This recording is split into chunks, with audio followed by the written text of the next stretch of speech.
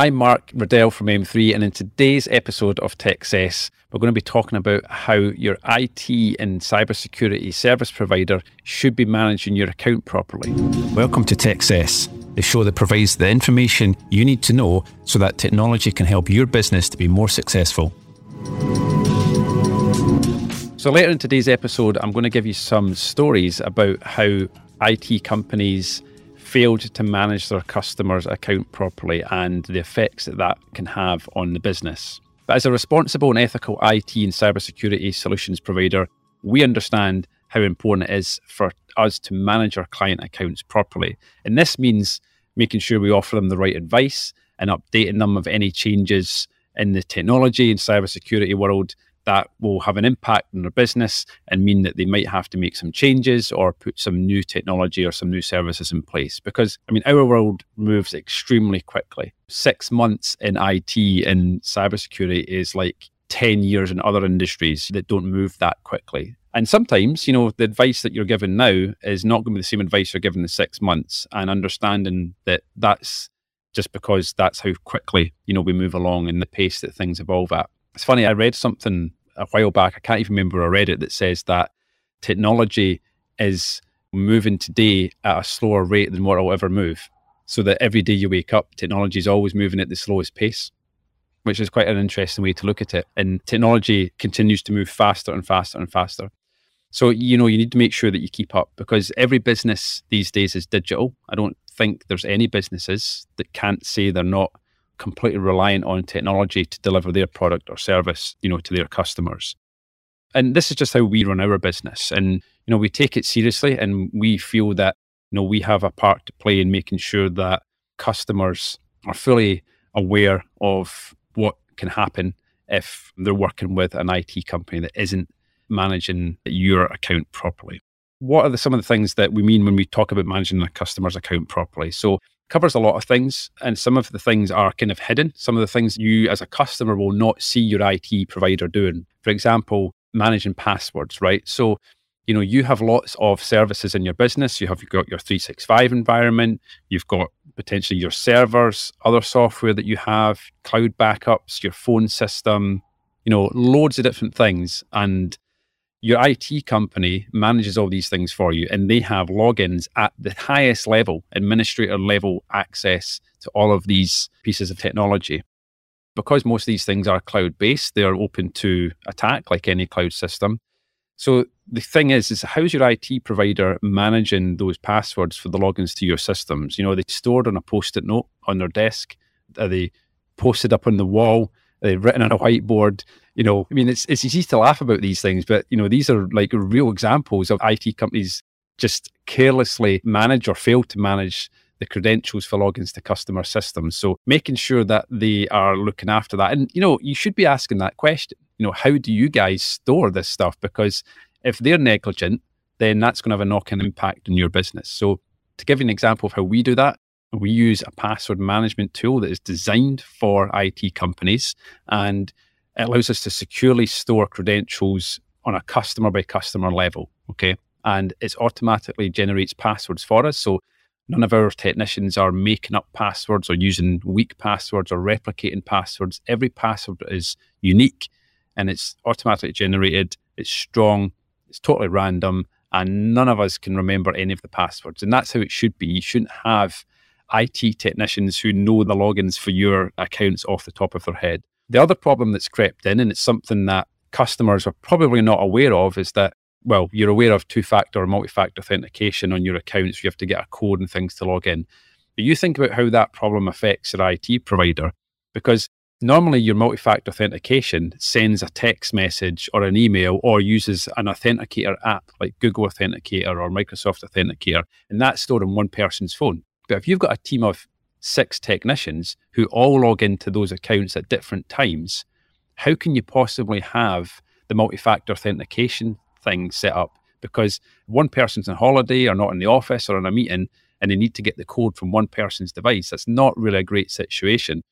So the tools that we use allow us to have that multi-factor authentication generated code within the password manager.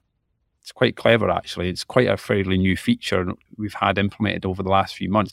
But that takes away the responsibility of having the multi-factor authentication codes being sent to a single member of staff.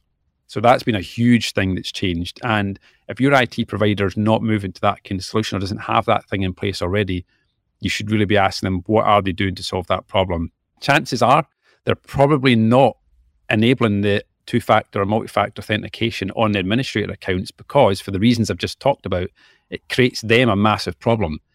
But by not enabling that security feature, it's putting your business at risk because they are not putting the right systems in place to manage your account effectively. The next big thing that your IT provider should be doing if they're managing your account effectively is ensuring that they are providing a patch management service as part of your IT support package. So patch management is talked about all the time. We all know the risks, with running unpatched, out-of-date software and things. Really taking the responsibility for that away from your users, right? Because we've all got that one, every business has got that one that would completely ignore the updates where, Windows have been telling them for days on end that they have to reboot their machine to install an update or something. And quite often people don't shut their computer down at night anymore, whatever. But taking that responsibility away from users, it's not their responsibility. And having an IT provider that actually delivers a patch management service, making sure machines are up to date. Because, for example, we have a lot of customers that have Cyber Essentials certification. And as a part of Cyber Essentials, you must apply critical and high security updates within 14 days of release. And you have to demonstrate how you do that. Now, you can't just say, well, we just leave it to users to update their own machines, because that's never going to happen, because there is that one person that is going to let you down, right? So making sure that we apply patches in a timely manner. We do that on a weekly basis. Microsoft release patches on a Tuesday. We do a Wednesday maintenance evening, which we do other kind of housekeeping stuff on computers. It's just part of the service, just to make sure your IT systems run the best they can. But we also make sure that the critical security patches do get applied. So when you come into your business on a Thursday morning, everything's up to date, everything's running well, and then that happens every single week. So that's how we take responsibility to make sure that businesses don't fall foul of the basics when it comes to security issues. So if there's one lesson that I'd like you to take away from this episode, is that cyber threats are real and they can cost organizations thousands of pounds in damages. And unfortunately, you'll only know the pain of that when it's too late. I mean, if you're another IT company that's, happened to be listening in this episode just to be a little bit nosy, let me take the opportunity to say to you now, make sure you are not going to be the person that's blamed or is responsible for your client's losses or something happening to your client. Now, I know you might have in your terms of service that, you're not responsible for data loss and all those kind of things. And that's fine, because ultimately the services that you provide to your customers are usually delivered by someone else, like Microsoft, for example. We've got another episode, we talk about backing up 365, and we talk about how the Microsoft terms of service say that you should have a backup service in place.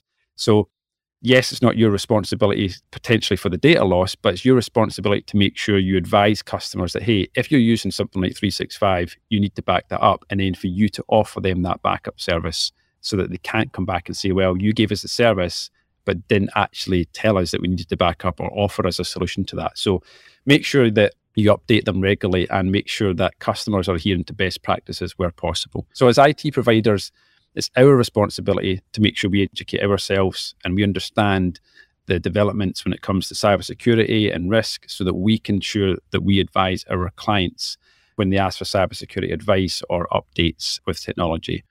And the way that we handle that and the way that we see it best is to talk about technology in the good times. Don't just wait for it to go wrong and then scramble to talk about it.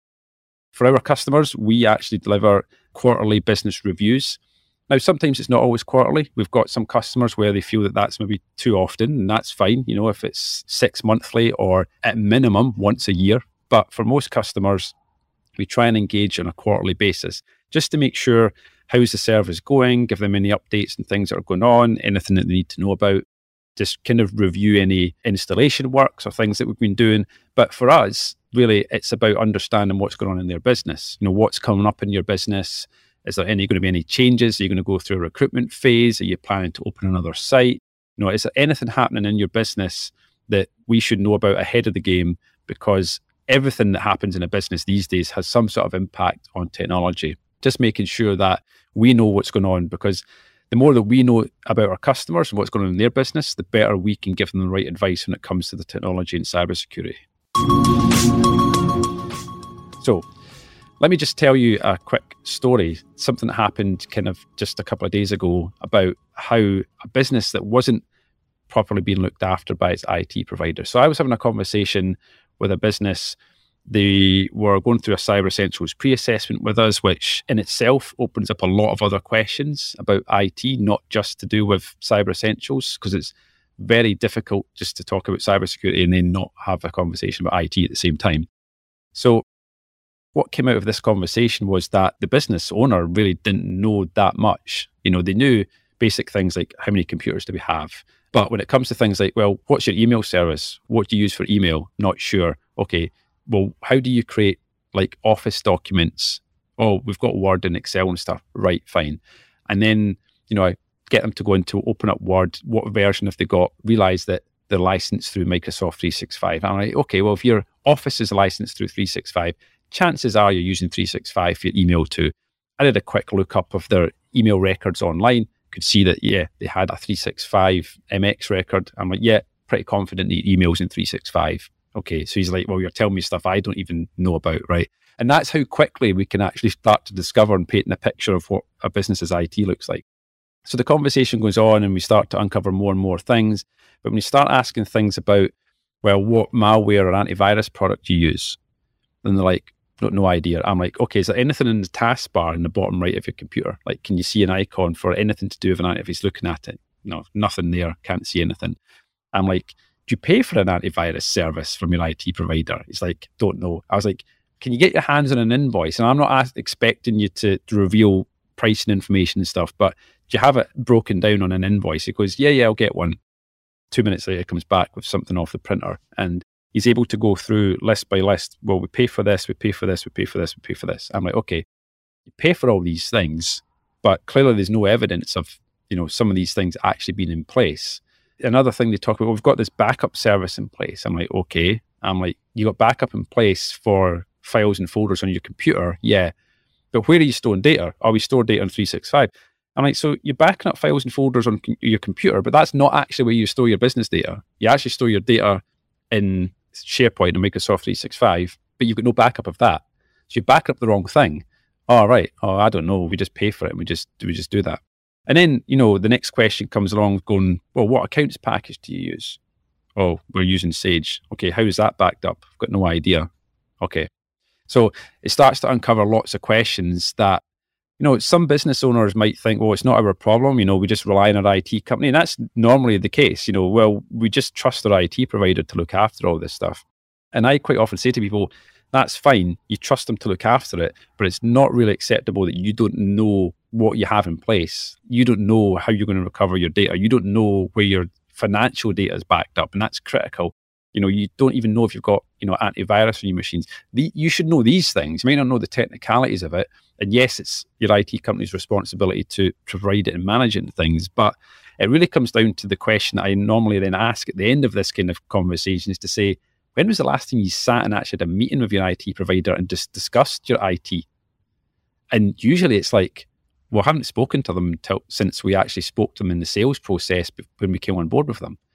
I was like, so you've never actually reviewed what you have in place. There's never been a discussion about, do we have the right things in place? You've worked with that IT provider for, say, 5 years.